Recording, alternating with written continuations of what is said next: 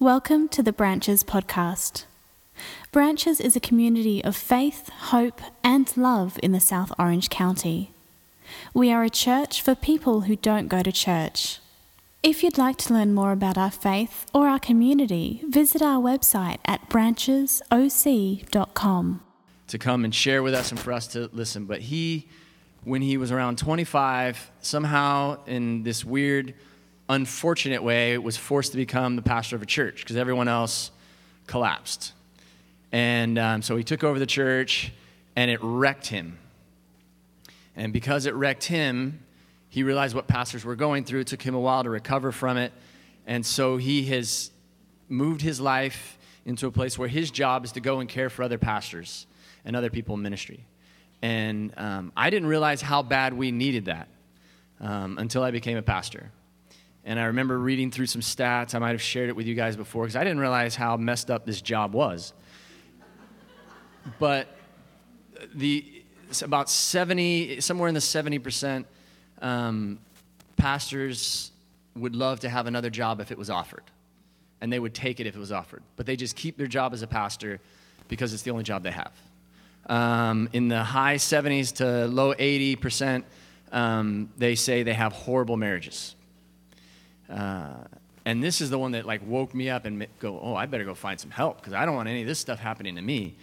That about between the low 20s to the low 30s, somewhere in that range, pastors, this was two separate studies of over 1,500 pastors, said they either currently are or did have affairs with someone in their church.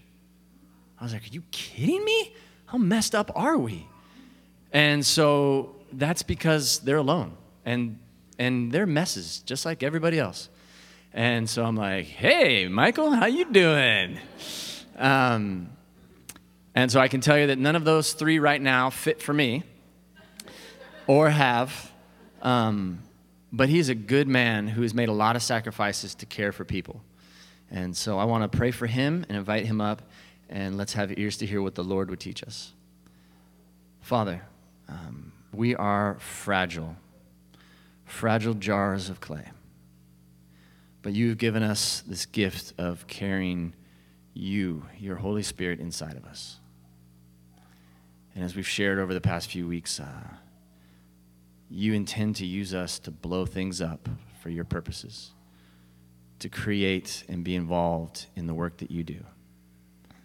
So give us ears to hear. We ask this in the name of Jesus. Amen. Michael Bischoff. Amen. Thanks, Big.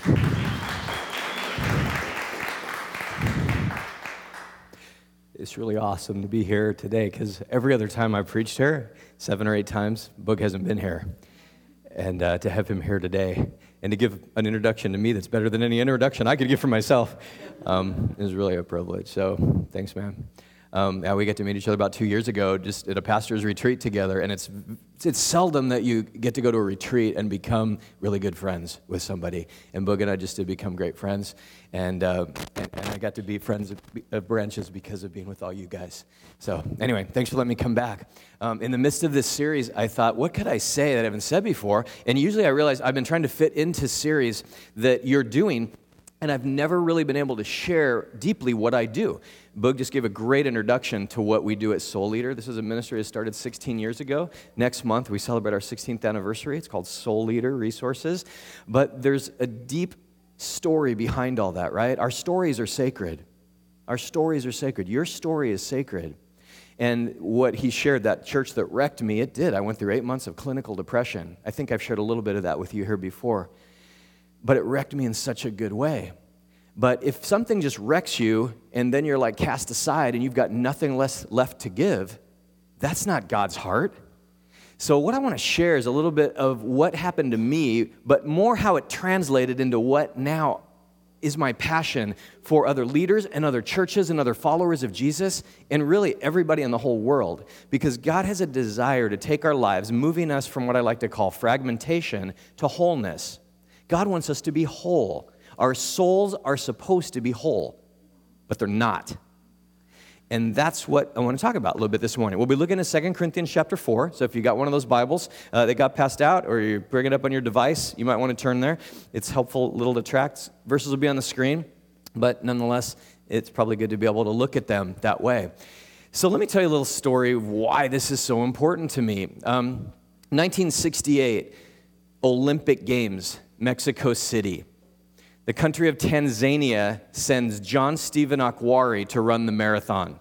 The marathon is always a difficult race, no matter where you run it or how you run it or what's going on with it, right? 26.2 miles. Akhwari goes to run that race. These are actual pictures. You can Google them and Google images and get them. They're not good quality because they didn't have great cameras way a long time ago like that. So anyway, he runs the marathon race, and at some point he falls and is badly injured. He's bruised and bloodied. His leg is wrapped, as you can kind of see, but he was a mess. But he gets back up, and he keeps running. Everyone in the entire marathon finishes the race before he does. But the reporters wait around for him thinking, what's up with this guy? Why doesn't he just bail? He can barely walk, let alone run, and finish the race, which I think is an amazing story. So the reporters are all there. He runs into Olympic Stadium in Mexico City. The reporters rush up to him, and they say, John, why in the world didn't you just give up? Why did you finish this race? And he has this saying that has become a rather famous quote. He said, my country didn't send me 7,000 miles to start the race. They sent me 7,000 miles to finish it. Now, that could be a motto for our lives, right? You want to be able to finish the race that you are a part of so that you can finish well. And that's my heart, is to help leaders and pastors and churches and literally every follower of Jesus learn to finish well. You can do it. It's not easy. There are going to be trials. There's going to be challenges. There's going to be all kinds of arrows that are shot at you, but you can finish well. Here's another little story. So, when I was a youth pastor back in the day, I went out during lunch one day, and I had my oil changed in my car on my lunch break. And I came back, and the junior high pastor I worked with, whose name was Paul, he said, where were you at lunch? I said, I was getting my oil changed. And he goes, oil changed? He goes, how often are you supposed to do that in a car? I'm like, about every 3,000 miles is probably a good amount to do. And he just kind of scratched his head like, I don't remember if I've ever done that. So Paul had this really pretty hot-looking car at the time. It was a bright red Hyundai, but he had bought it when Hyundais had just started importing to America, so you could literally get like a Hyundai for like $1,000 or some ridiculous amount. They were so cheap. And he was going out on a date in high school, and it was a girl he was really trying to impress, so he thought, what should I do to impress her? He went out and bought a brand new car. He bought this red Hyundai to impress his date, and they went out on a date, and nothing ever happened. I don't think they went out on another one, so that didn't work. But he's driving this car now quite a few years later. It's at least 5, if not 6 years later that he's driving this car. So he's going, oil change. I'm not sure what I should do. So the custodian came through our office at the time. He was a guy named Bill, and Bill loved to help people with stuff like car repair and stuff. So he goes, what are you guys talking about? And we told him, and he goes, oh, I can check your oil. I'd be happy to change it for you. So we go down the parking lot, and Bill pulls out a little rollerboard, gets on it, goes underneath the car, unscrews the oil plug, pulls it. What do you think happened? Nothing. Dry as a bone. Now, the amazing part to me is this is a great advertisement for Hyundai. Because that car, that's why they got that 100,000-mile warranty, I think. These cars are made really well. But nothing came out of that thing. Bill did put new oil in, and about a week later, the engine seized up, and the car was just dead, completely gone. But I'll never forget that, because he pulled that plug, and I translated that to a life and thought of it this way. What happens when you pull the plug of your life? If I could pull, literally, the oil, this sounds kind of weird. If I could pull the oil plug out of your life, would anything drain out? Our lives are meant to be full to overflowing, with good things coming in all the time, right? Oil is the lifeblood of a car. What's the lifeblood that you need to keep your life going well? And if we were to pull the plug, when was the last time you got an oil change? How's it going for you with your soul would be another way to say that. In fact, that's kind of a good question. That's a good self-examination question for you at any point to ask yourself, how is my soul? Because we don't like to think about our soul too much, right? Our soul is like the operating system in a computer. You just want it to work. You don't want to pay attention to it. You don't want it to crash. You don't want it to blue screen. You just want it to work. Or to even ask a good friend or marriage spouse, family members, how is your soul? We need to pay attention to what's going on with our soul. So let's look at 2 Corinthians 4 and see what the Apostle Paul had to say about this whole area of our lives. I think 2 Corinthians, and I know Boog 2 weeks ago preached out of 2 Corinthians 12, my strength is made perfect in weakness. And if you weren't here, go on and listen to the podcast online of that message. That was a message I was thinking of giving, but I listened to Boog's message, and it was so good and so aligned with what I was going to say, I decided, I'll say that for another time. We think a lot alike. So this is in the same book, though, 2 Corinthians 4. And 2 Corinthians is a letter that Paul wrote that I think defines his philosophy of ministry. You've got to have an understanding of why you do what you do. So in a sense, this is a very pastoral letter, but it applies to all of us here as well, if you're a follower of Jesus, for sure. Here's what he says. Therefore, since through God's mercy we have this ministry, we do not lose heart. Can we just say that last phrase together? We do not lose heart. That's an important phrase. Hang on to that for a second. Because we've got this ministry, we all do. Some of us get paid for it, right? Like maybe me and Boog and others. But most of us, we have this ministry that God has called us to. But it's hard. But God has mercy for us in the midst of it. And because of that mercy, Paul starts by saying, remember this, no matter how hard it gets, how bad it is, the statistics that Boog was sharing just a second ago, we do not lose heart. That's important to remember. Hang on to that. So he says, and we don't lose heart. What's up with that? Rather, in verse 2, we have renounced secret and shameful ways. Now, what you got to know a little background here is that there were leaders in the church at the time, way back then. It's tough now. It was tough then, who were making accusations against Paul, trying to accuse him of being something he was not. Okay? There were a lot of leaders that would go from church to church to church, and they would just milk people for their money. They were false teachers trying to lead them astray. They were trying to get as much money out of them as they could, all kinds of accusations, and leaders were accusing Paul of that very thing. So he says, you know what, guys? We're not doing anything in secret. There's no secret or shameful ways here. We're not using deception. We do not distort the word of God, and that's easy to do if you're a teacher. Those of you that teach know. You could take it and twist it, try to make it say what you want it to say. On the contrary, by setting forth the truth plainly, we commend ourselves to everyone's conscience in the sight of God. You know what he's saying? You know me. Here's my life. My life is open to you. Please speak into it, because you know what? I couldn't have a clear conscience if you didn't speak into my life. He's being vulnerable. He's being real. He's being honest. That's what's required. So important to understand. Goes on in verse 3. And even if our gospel is veiled, it's difficult to understand, right? The gospel, everybody doesn't get it. Sometimes it's a mystery. Even Jesus would tell the disciples a story, and he'd be like, the kingdom of God is like, and he'd tell them, and they'd go away going, what the heck did he just say? It's hard to understand. It is veiled to those who are perishing. The God of this age has blinded the minds of unbelievers so that they cannot see the light of the gospel that displays the glory of Christ, who is the image of God. We know that. When you have friends and family that don't know God, some of you might be on a journey and you don't have a relationship with God right now. And you're trying to figure out, is this thing for me? You need to think deeply about what the Bible calls the gospel, which is really you can be part of the kingdom of God today, okay? That's available to you right now. Can you line your life up with that? Is that something you want to line your life up with? It's a little bit confusing sometimes to think about, but that's where Paul's headed with this, okay? And then he goes on in verse 5. For what we preach is not ourselves, right? I could come up here this morning and just talk about myself, and I could probably make you laugh, and I could tell you great stories, but it wouldn't hold much value for your soul. It really wouldn't. But what did he preach? Jesus Christ as Lord. We have someone who we can follow. Jesus Christ as Lord. And ourselves as your servants for Jesus' sake. For God, who said, let light shine out of darkness, made his light shine in our hearts to give us the light of the knowledge of God's glory displayed in the face of Christ. There's some beautiful words here. Let me read that second verse one more time. Because often when they start using deep language, we tend to tune out. We don't talk like this today. Verse 6, For God who said, let light shine out of darkness. Are you feeling that?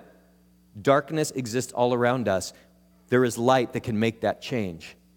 Made his light shine in our hearts.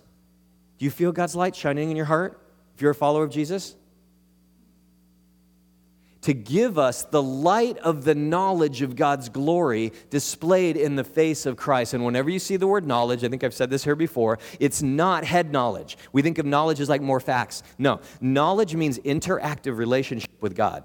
So in other words, when you wake up tomorrow morning, do you start your day all on your own, all by yourself? Or do you basically go, God, you are walking with me into every single circumstance as part of my life? That's what knowledge is.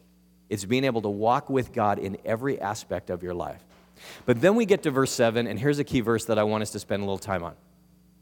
But we have this treasure. What treasure? All those good things that Paul just said in the first 6 verses, okay? All of those things about the gospel and the knowledge and the interactive relationship with God. We have this treasure in what? Jars of clay. Some translations say clay pots. Some say earthen vessels. Now, something you need to know, like back in that time, if you had some valuable stuff, one of the ways you might hide it would be in a clay pot. They didn't have safes back then, so you had to figure out how do you outsmart the burglars. So it's kind of like today when you go down to the beach, right? And you got, oh, I got my keys, I got my wallet. I know, I'll put it in my shoe. They'll never find it there, right? I'll hide it in my shoe because I got to go out surfing, and hopefully the bad guys won't find my treasure in my shoe, right? So this is a little bit like clay pots, okay? You'd put something valuable in something that's very unvaluable, right? Because maybe, just maybe they won't look there. We have this treasure in jars of clay to show that this all-surpassing power is from God and not from us. So I started thinking about that a little bit, and I thought, this is an interesting, it's not by accident. In fact, nothing in the Bible is by accident. That's the beauty of the Bible. That's why it's the best-selling book of all time. That's why it's so filled with amazing wisdom. But I started thinking, so we have this treasure, and it's in a clay pot. So what's a pot for? It's meant to not just be a pot. I mean, I wouldn't buy this and go stick it in my house and say, man, what a beautiful pot. You know, that's a nice pot. People come over, Michael, where'd you get that pot? I want one of those. Where'd you get that? No. A pot is meant to hold something, right? Usually you fill it with dirt, and then you put something in the dirt. It might be seeds, it might be a plant, but nonetheless, it's meant to hold life. Something that will grow, right? The pot is just the vessel that is meant to contain something that grows, something that then is beautiful. So if someone came over and I put an amazing plant in here, they'd go, oh, that's a beautiful plant that you've got. And it looks so healthy. It's growing so well, right? They would look at the plant and its growth and its life, its beauty. They would not look at the pot. So I started to think about that for a second and go, wow, this is a lot like our life. What a great analogy that the Bible chose to describe our life, that our life is like this pot, okay? In and of itself, maybe not a lot there, but it's meant to hold amazing treasure that is meant to grow and have fruit and impact others. Are you tracking with me so far? So then I started to think, well, if this is an analogy of our life, this pot, then what happens when all the stresses and pressures and worries and trials come in and intersect with my life? And I thought, well, maybe that's like, if we were to work with an analogy, life would be a little more like this, right? Life's like a hammer that just comes at us. And then I started to realize what happens when a hammer comes and intersects with the clay pot. That's life, right? But if only that was like life, for it to happen one time. That's not my life. How about yours? This is more like mine.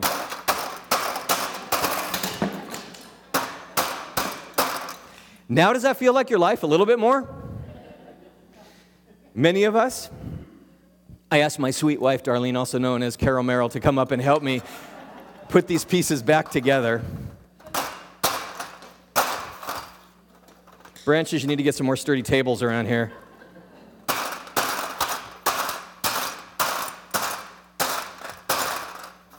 I really should wear goggles doing this, but... Thanks, hon. So, do you get it? What else? Now it's a little hard to see, but what do I have left? A mess, shards, fragments.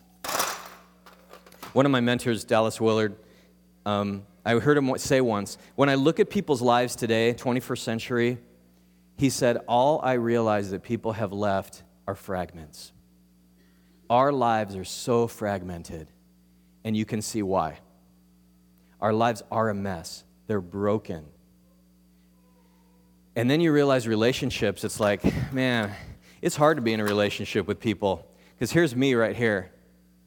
And then here's my friend over here.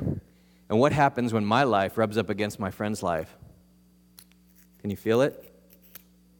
If I were to take that and put it in my skin, you could easily cut yourself. Fragments are sharp. They're sharp. We cut each other. That happens in relationships all the time, right? Now I know why. Because we're broken people with sharp edges, and we hurt each other. And I might not mean to, but when I rub up against you and you rub up against me, and it's my brokenness up against your brokenness, my fragment versus your fragment, it makes it really, really tough.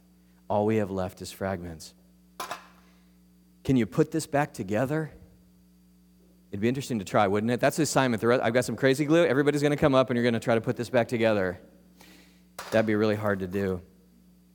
One of the things I'd like you to do, the reason I made so many fragments is if you want to remember this, maybe come up after the service and grab one of these. Take it with you as a little analogy to think about your life and what it means for the fragments of your life to feel everything that they've experienced in terms of pain and suffering and hardships. But it's not going to stop there. But this will be a good reminder, okay? So if you want to come up afterwards or during the prayer time or during worship even and grab one of these fragments, that might be a good thing to do. Maybe help you remember a little bit more. Paul goes on in verse 8, and this describes the hammer. We are hard-pressed on every side. But what? But not crushed. Perplexed, this is confusing, but not in despair. Persecuted, but not abandoned. Struck down, but not destroyed. Now, that's starting to feel a little bit better, right? There's some hope in this. Because while we can all relate to the hammer, and some of us way more than others, what that hammer does in our lives, there's hope. There's amazing hope, huge hope. Verse 10, we always carry around in our body the death of Jesus, so that the life of Jesus may also be revealed in our body. That's a message we usually only talk about on Good Friday. Crucifixion, death. Jesus died and experienced more pain. His hammer was bigger than any hammer any of us will ever experience. But it's not without purpose, right? Because the life of Jesus can now be revealed in our body because of what Jesus did. I love that verse. And then it keeps getting better. Skip to verse 16. In verse 16, Paul says, therefore, we do not lose heart. You seen that before? Verse 1. Remember where we started? He started this whole little section by saying, we do not lose heart. Verse 16, he comes back and says, we do not lose heart. They're like bookends. And whenever you see that in the Bible, you see things repeated, there's repetition, always pay attention. If you see something repeated, there's a reason for that. And usually in this case, with bookends, you want to go, everything in the middle is now highlighted by what was at the ends. We do not lose heart. Can we say that with me together? We do not lose heart. That's the message in the midst of no matter how hard it gets in your life, no matter how hard the struggles, no matter how much fragmentation, no matter what kind of mess that your life is, don't lose heart. Don't lose heart. Why? How, Paul? How are you supposed to do that? Though outwardly we are wasting away. Do you believe that? Can you relate to that verse? If you can't, take out a mirror, everybody, and look down at your hands, okay? Look at some of the wrinkles. Look at the person sitting next to you. You can see we are wasting away, some of us more than others. And depending how much we've invested in things like makeup or surgeries or things like that. We can try to slow it down, but you cannot prevent it. We are all wasting away. Yet, and this is the beautiful part, right? Inwardly, we are being renewed day by day. That's your soul. If you don't pay attention to your soul, I think it kind of wastes away with the rest of your body. You do pay attention to your soul, and the beautiful thing is while your external body can be wasting away, your internal soul will be flourishing, growing, thriving. And honestly, you can tell somebody whose soul is thriving because they're the ones that look in the mirror and they're like, you know what? Doesn't matter what my body's doing because my soul is good. My soul is good. But when your soul's not doing good, then the external becomes even more important. That's hard for me too. I struggle with that. You know, growing older can be a challenge. How's your soul doing? And then he finishes up here in the last couple verses. For our light and momentary troubles are achieving for us an eternal glory that far outweighs them all. Puts it in perspective, doesn't it? So, what do? We fix our eyes not on what is seen, but on what is unseen. Can't see so much of what's going on in kingdom reality. Since what is seen is temporary, but what is unseen is eternal. That's the goodness of what's going on in your soul. This, what we can see, fragments. What we can't see is your soul that's flourishing and growing and meant to give good life.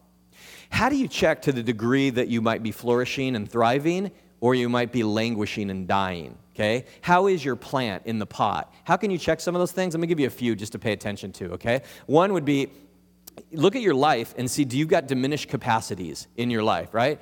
Are you juggling too many things? You can't do as much as you used to. You're depressed, you're frustrated, you're struggling, you've got anxiety. Life just seems to be crazy. A huge part of this is hurry sickness, okay? I think I talked about this a little bit here, maybe one of the first times I was here, but you can check your own hurry sickness. Okay? To see, are you so busy, are you so overloaded that you've got too much on your plate? How do you know if you've got hurry sickness? You can check it a couple different ways, right? You can go to the store, and you're standing in line at the store. And do you choose the longest line or the shortest line? If your soul's doing well, you'll choose the longest line because you have more time to pray for all the people around you that are sitting there in line. Okay?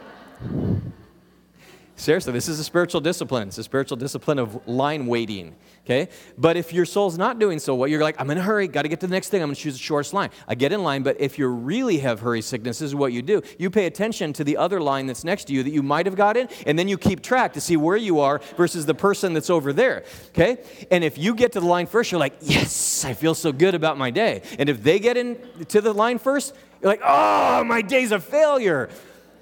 You're relating to that, right? You can't tell that. You get in your car, you're on your way home, you get up to a light, and the lanes have 3 lanes, two cars in one lane, two car, and then an open lane. Which lane do you get in? The open one. There's a right answer to this story, right? What if all the lanes are blocked? Then you look at the car and you see which is the fastest car, most horsepower, biggest engine. And if you don't know, you look at the driver. You see gray head, don't get in that one. You've got hurry sickness. Little sad things. Can you relate to that a little bit? We are so hurried, we're so busy, our capacities are so diminished that we just don't have much to give. When you've got a full soul, you've got something left to give, but you got to pay attention to your soul. Here's another one, compassion fatigue. That's when you get to the place where you are maybe in such a hurry or you're so distracted that you just have no compassion or little compassion for people around you. For me, this was a check mark when I was at some place and a person going in the door was in a wheelchair. And I found myself coming up behind the wheelchair and I felt like saying, come on, can you just push it a little faster? Can you get out of the way? And then I found myself, oh man, I'm doing that to a person in a wheelchair. Michael, heart check. What's going on in you? There's like no compassion in me. That's when I know I'm on overload, I'm not doing well, and I have not paid attention to my soul when I don't have compassion for people around me. When you get a phone call and someone needs to talk, and you're kind of like, well, I guess I got some time, but you're really struggling, you're probably got compassion fatigue. But can you go, when someone has need, yeah, I'm here for you. Doesn't matter, I'm going to put everything else aside. I've got a lot to give. That's a little soul check to see how things are going in your soul. Make sense? Here's one last one.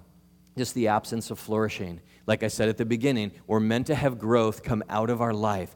Goodness, growth, newness, okay? And you've got to be able to pay attention. Is there fruit coming out? Flourishing is a word that's being used in psychology settings now. In fact, it came out of strengths-based psychology, which some of you might be familiar with. There's been a huge shift over the years from an emphasis on pathology and very negative things within psychology to an actual sense of where is their goodness, where is their strength, where is their positive happiness, where are you flourishing? So rather than always trying to fix problems, figure out what brings goodness and flourishing in your life and then focus on that. If you can't look at your life and say, I'm flourishing at least in this area, I think I'm doing really well in at least one area, probably need to do a soul check, okay? We're never perfect. We're never flourishing in every area, but can you think of at least one that things are going well? If not, I'd encourage you to tell someone, talk to someone. Even afterwards, there's going to be a time of prayer afterwards over here during the last worship. You can go and pray with someone and say, you know what? I'm just feeling a little bit more like this, and I don't feel like I'm flourishing. It's a really good thing to be able to talk to someone about that and allow them to talk to you and pray for you and support you. That's what church is about. Church is a place where we come together with all our sharp edges and all our fragments, and we come together to help each other flourish in the kingdom of God. That's what it's about. It's Soul Leader. We try to do that in 6 different areas. So just because I'm describing the kind of things we do with leaders and people, I just thought I'd put this up there. We help people with their spiritual formation, their relationship with God or their heart. We help people at the bottom, their emotional formation, their feelings and what's going on inside. Their relational formation, your friendships. You got someone walking on the journey with you. Your mental formation, your mind and what's on your mind, and are you replacing toxic thinking with healthy thinking? Your physical formation, your body. That was the very first sermon I got to give here at Branches. We talked about the body, and if you missed that, you can go back and listen to it online. Your missional formation, your will. Is your life living the good news? And when you pay attention to all those, kind of like gauges on a dashboard, you can move toward wholeness. It says the whole leader, but really that's the whole person, right? That's what it means to move from fragmentation to a place of wholeness when you're paying attention to all the dimensions that make up your soul.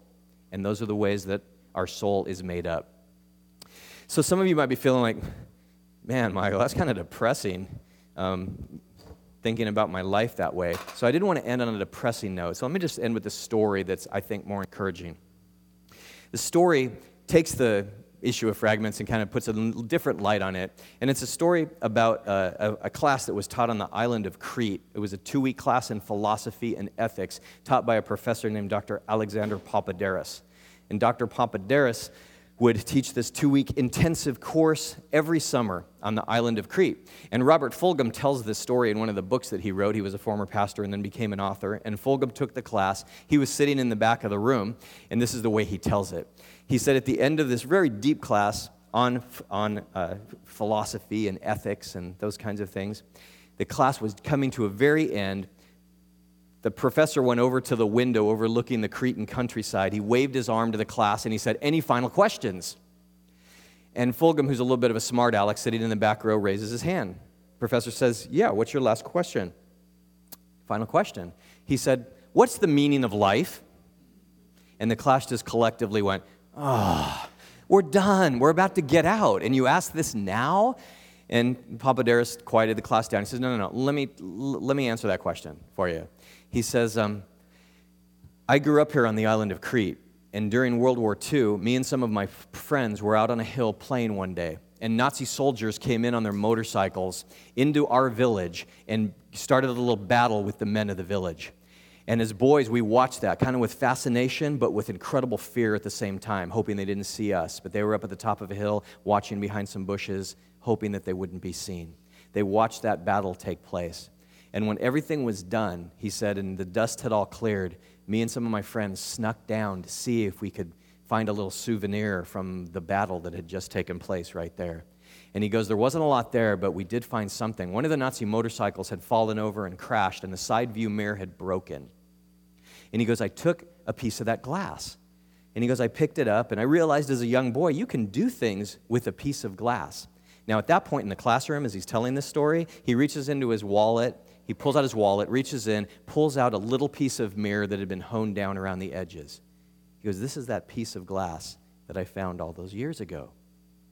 And he goes, I realized that you could do some amazing things with a mirror like that. You could shine light into previously dark places, right? And at that point, he's standing by the window, and he takes the sunlight on the mirror, and the sunlight hits the mirror and shines right into Fulgham's face. And he goes, to me, this has become the meaning of life. He said, I am not the source of the light. I am not the light. I am merely a broken mirror fragment that can shine light into dark places. And everybody understood that's the meaning of life. A broken mirror fragment can reflect. And really, our lives might be fragmented. You might feel a lot of brokenness, but I like to think of us, rather than just a broken pot, as a broken mirror fragment, that through the midst of our fragmented, broken life, we can still reflect the light of God's life into the places that God wants us to reflect that into. Let's pray. God, thank you for a chance to just be able to reflect on the difficulties that we face, the challenges and the struggles that we face, but that with you, because of your mercy, we have this treasure in clay pots. God, as we look at our own lives, help us not to think through too greatly about our lives, yet at the same time to know you can use us to plant life in that will grow and flourish and produce much fruit, that you can reflect off of our lives, and it's literally because of our brokenness that we can impact other people's lives as well. I pray that you'd help us to do that. And God, for those of us that might want to spend some more time being prayed for, I pray that you'd allow us to, in the midst of these closing times in worship, to even go outside to a little prayer area and be prayed for. How awesome would that be? To even make a decision today that we want the fragmented aspects of our life to be used by you in deeper ways. Help us not to beat ourselves up. Help us to give ourselves a lot of grace. We need your grace, Lord. Thanks for being the amazing grace-giving God. In Jesus' name, amen.